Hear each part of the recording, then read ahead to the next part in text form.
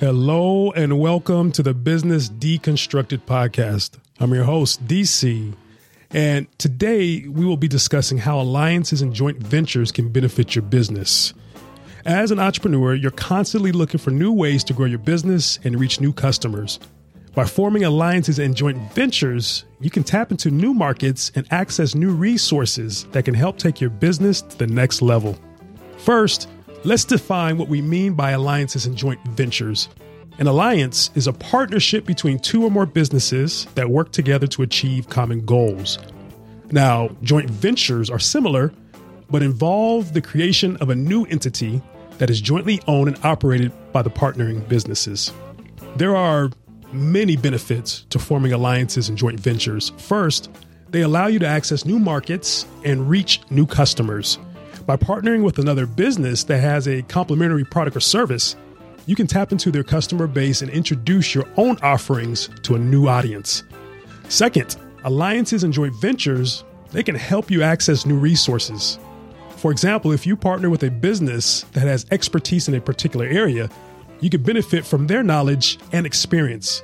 Similarly, if you join forces with a business that has a larger distribution network, you can gain access to new sales channels. Third, forming alliances and joint ventures can help you reduce costs.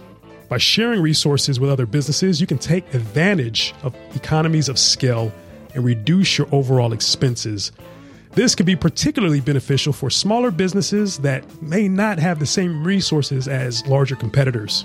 So let's look at some examples of alliances and joint ventures in action. One example is the partnership between Nike and Apple. Nike created a line of running shoes that are compatible with Apple's iPod, allowing runners to track their progress and listen to music at the same time.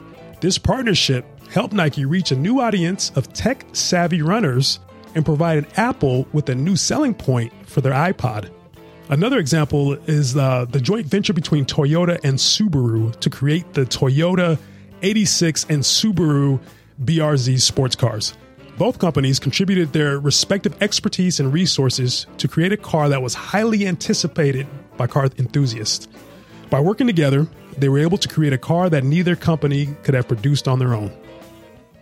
Forming alliances and joint ventures can be a very powerful way to grow your business and reach new customers. By partnering with another business that has complementary offerings, you can access new markets and resources, you can reduce costs, and create new opportunities for growth. So start exploring potential alliances and joint ventures today and see how they can help you take your business to the next level.